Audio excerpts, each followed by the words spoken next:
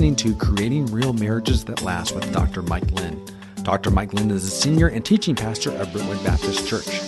I'm your co-host, Daryl Girardier. In today's episode, we'll be listening in on a sermon that Mike recently preached entitled, Returning the Mystery to Marriage.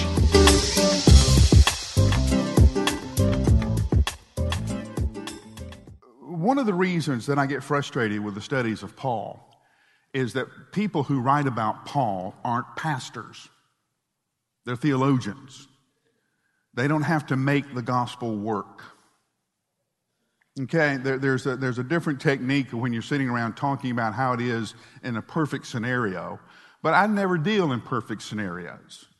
And so there's a certain knack you learn in the everyday life of a local congregation and how you apply the gospel and how you make it work given the circumstances that you find yourself in. Paul is brilliant at this. And most of the time when he writes, he's writing to answer a particular question, a specific call. What do we do about this? Or how do we address this issue? That's why the book of Ephesians is so celebrated in the church, because it's one of the ways that Paul says, okay, we're a believer. Let's remember what we believe, chapters 1, 2, and 3. Chapter 4 hinges on, now live a life worthy of the calling. 4, 5, and 6 talk about what it means to live a life worthy of that calling. And he talks about Christian marriage. It's the famous passage in chapter 5 that has been totally brutalized in our culture about what it means and what it doesn't mean. It hinges on verse 21 that says, submit yourselves to one another out of reverence for Christ. Because I have a relationship with Jesus Christ, the first way that relationship is seen is in my love for Jeannie, my wife. Because she has a relationship with Jesus Christ, the first way that is seen is in her love for her husband, me. Okay? That's where it hinges off, and the rest of that comes out of that. Now, at the end of that, he quotes a passage of Scripture, and that's what I want to focus on this morning. Stand with me in honor of God's Word as we read verses 31 and 32 of chapter 5. For this reason, a man will leave his father and mother and be joined to his wife, and the two will become one flesh. Now, this mystery is profound, but I'm talking about Christ and his church. This mystery is profound, but I'm talking about Christ and his church. This is God's word for God's people. Hear it, believe it, and live. Let's pray together.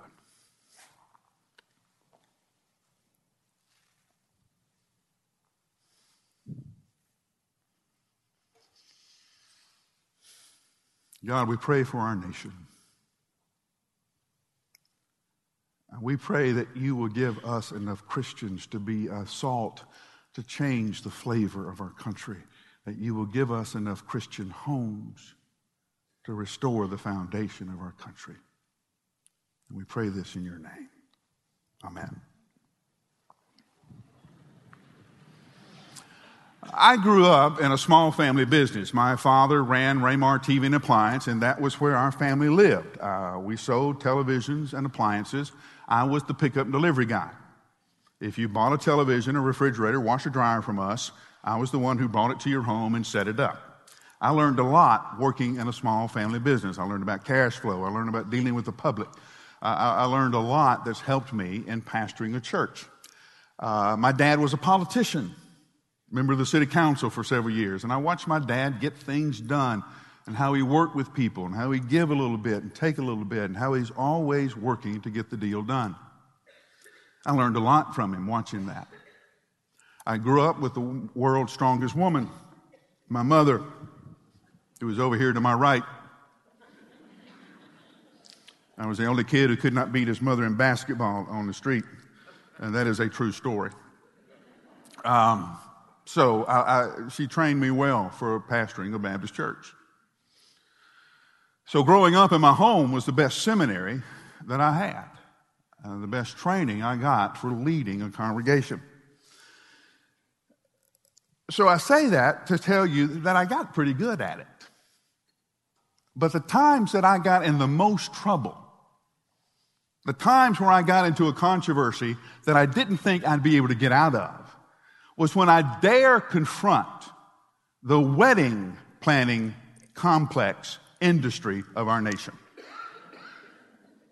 When I have the audacity, the gall to tell some parents, I don't think your children are ready to get married.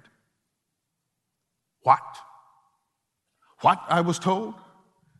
We've already rented the hall. We've already hired the band. We've already rented the limos. We've already paid for the honeymoon. We've bought the dress. Do you know how much bridal dresses cost? We have got all of our brides, grooms, and maids of honor lined up. They all have their dresses. Do you know how much money we have already spent, Mike? We have spent thousands of dollars on this particular Saturday. If I spend that much money, somebody's going to get married.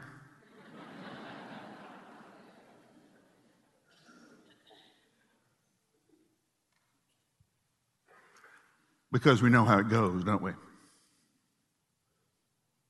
Guy meets girl. They're somewhere and someone introduced them and they get all jittery inside. This must be it. This great emotional rush that makes you lose your mind. Music plays in the background. Flowers fall from the sky. This must be what it means to be in love. And they're such a cute couple. He's cute, she's cute. They're just cute. They'll have such a cute wedding. Let me tell you what question won't be asked.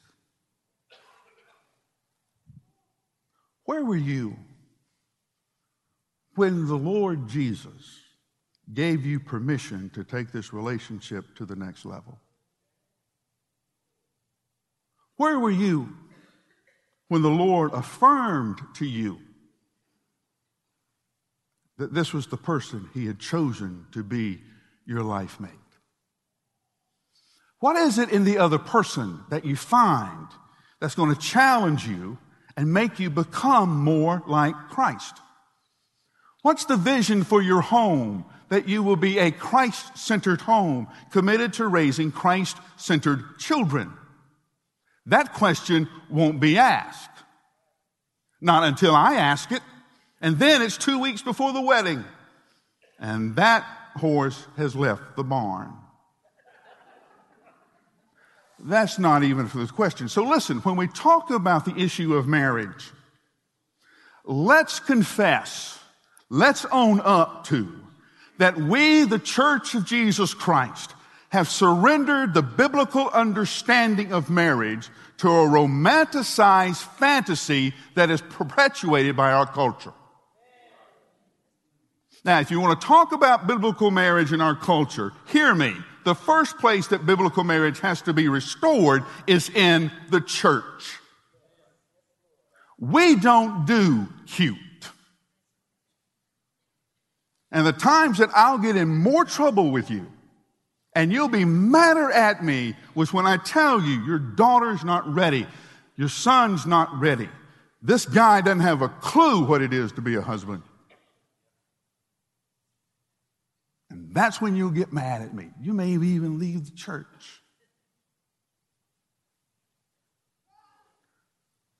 But that's where I've come to. I've come to realize that part of this is my fault. Part of this is our fault because we surrendered the biblical understanding of marriage to the romanticized fantasy of our culture. We watch shows like The Bachelor and The Bachelorette. Who'll make it? Who won't? Who will get the rose? Are you kidding me?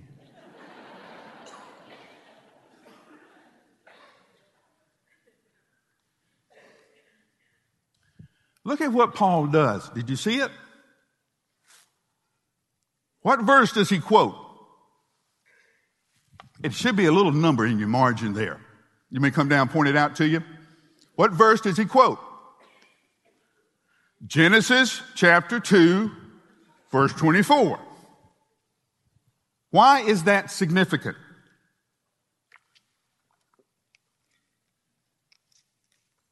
Because it's the same verse Jesus quotes in Matthew chapter 19. Jesus is challenged about divorce, whether or not it is lawful to divorce. He quotes to them Genesis chapter 2, verse 24. Why is that the verse they go to? Here's why that's important. Most of us go to our understanding of marriage from chapter 3 of Genesis. What's happened in chapter 3? The fall. Eve eats the apple.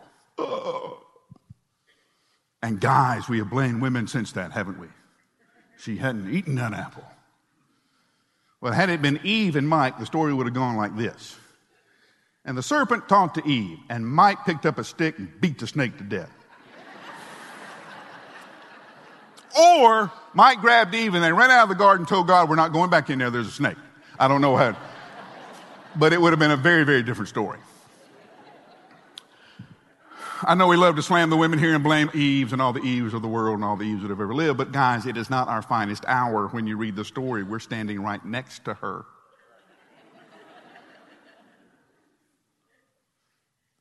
I wouldn't push that if I were you. Most of us have gone to that passage in chapter 3 where this is the symbol of the fall, that the husband will rule over the wife and da-da-da-da-da-da. But Jesus doesn't. Paul doesn't. They go back to the chapter that celebrates the goodness of creation. And the climax of the creation story, the final dot that makes this story wonderful, is the story of Adam and Eve coming together, husband, wife, man, and woman, to take care of the garden. That was their mutual job, to take care of the garden. Adam was the steward. He gets that in verse 15 of chapter 2. Eve is to be his helper in doing that. But they had the same task. They had the same goal. Although it is significant to me that God would not give his own daughter away until Adam had a job.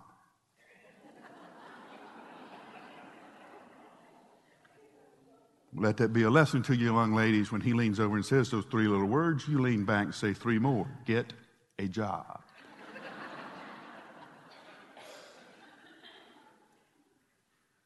So our understanding of marriage is understood in the goodness of creation. There is something about a godly man and a godly woman in a godly home that makes known the very presence of Christ himself. I tell you a great mystery, Paul says, but I'm talking about Christ and his church in relationship to your home. So this is where it starts. It starts with a man who has committed his life to follow Jesus Christ. And every day he is serious about that relationship. It is the relationship that defines him. As he follows Christ, Christ leads him to understand, I have called this person to walk with you on your journey. I have given her particular gifts. I've given her particular experiences that will encourage you and enhance your work. That will come to you in a time of serious prayer of seeking the Lord's will. It starts with a godly woman who has given her life fully to Christ, who is complete in Christ. She doesn't need him, right? We need each other. That's neurotic, people. That's sick. Jeannie does not need me. You know her. She'll do fine without me. All right? Amazingly well. She doesn't need me. I know that. She wants me. It's a lot more fun being wanted than needed. Okay, but she's complete in herself. She knows who she is in Christ. She is following Christ. And she's been gifted and wired to be a significant partner in my life and ministry. And God confirmed to her, as he did to me, this is the person I've been preparing for you. And we took it to the next level. The purpose of the coming together is the raising of godly children. The two will become one flesh. That literally happens in children. There's something about a godly man pouring into his son, pouring into his daughter, that a godly woman can't give. Okay? And one of the reasons we have such an epidemic of crime among young men is that we have absent fathers. And one of the roles of the church is to stand around, is to turn back around, find those young men, and get in their lives, to give them the male influence and the Christian father that they don't have. And there is something about a Christian woman pouring into the lives of her sons that the father can't do. When Craig was little, he loved that Jeannie was a nurse. And when he was sick, nobody but Jeannie could touch him. He wouldn't take a Tylenol from me. He marries a nurse. Chris loved that Jeannie was a girl. And everything he bought for her was frilly. Girly girl. He married Deb, who was every bit a girly girl. We're sitting at dinner one time, all 6 of us at the table, and I look at Jeannie and I say, you do know the boys married the part of you that they love best.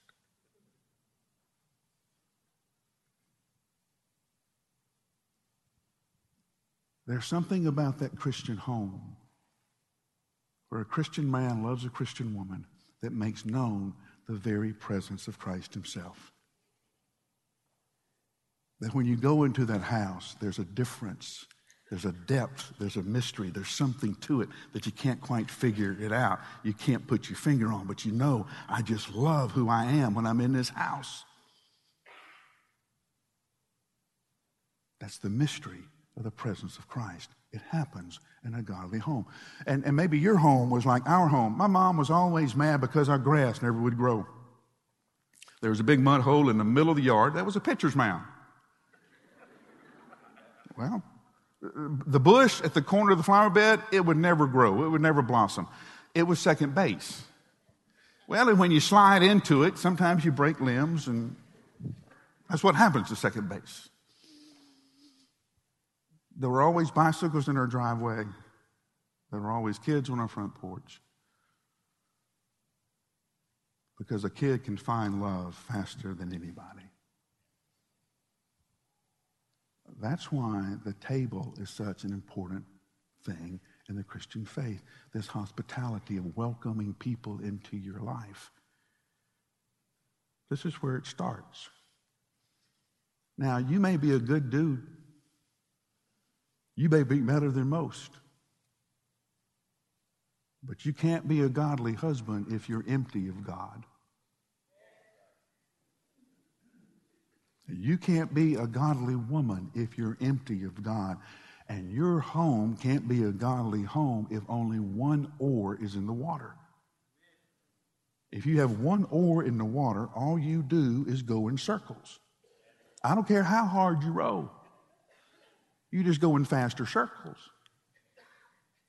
Both oars have to be in the water. Both of you have to be pulling equally for your little boat to get down the river. And that's the way God intended it. It's the way he ended the brilliance of the creation story, was with a godly home. Adam and Eve.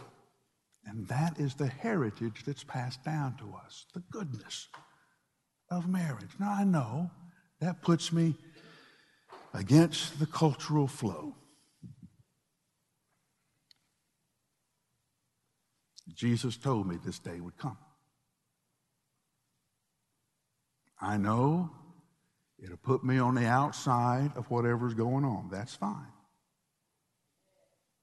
But I won't compromise on this one. We don't do cute weddings here. We do weddings that are committed to the lordship of Jesus Christ. Lord, boss. He owns it.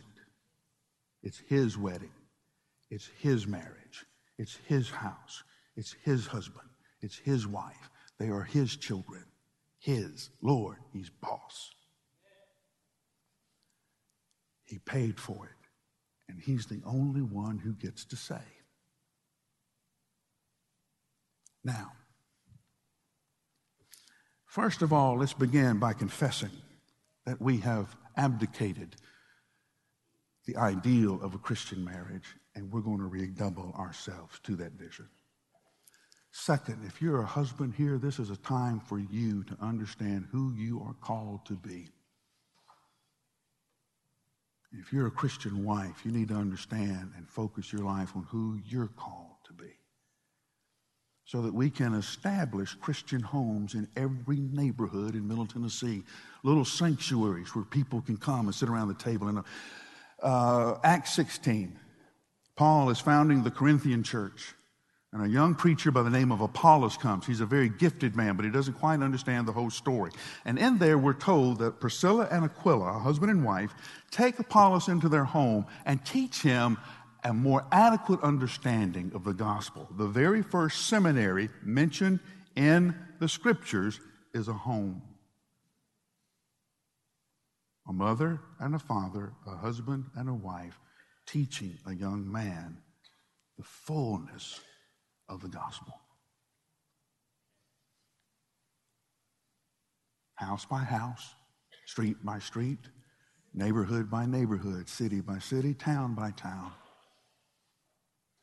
So this mystery goes. But understand, if you come talk to one of our ministers, we're going to ask you some really hard questions. We don't care that you're cute. Abraham sends his servant to find a wife for Isaac. He goes and asks God for this sign. Send me a woman who will not only give me water when I ask, but will water my camels. Can you imagine how much water it took to fill up a camel? But Rebekah does it. It's interesting. This man who was looking for a wife to carry the great covenant of God with Isaac, his first thing he looked for was kindness.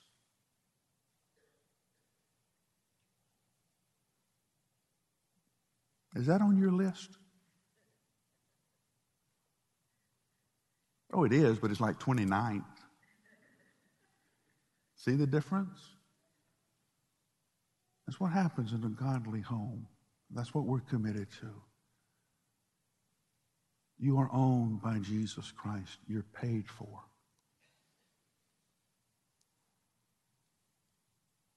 And that relationship is owned by Him, to make known the mystery of His presence to the people who come in contact with your home. For this reason, a man will leave his wife, his mother and father, cleave to his wife, and the two will become one flesh. This is a profound mystery, Paul says. But I'm talking about Christ and His church. Let's pray together.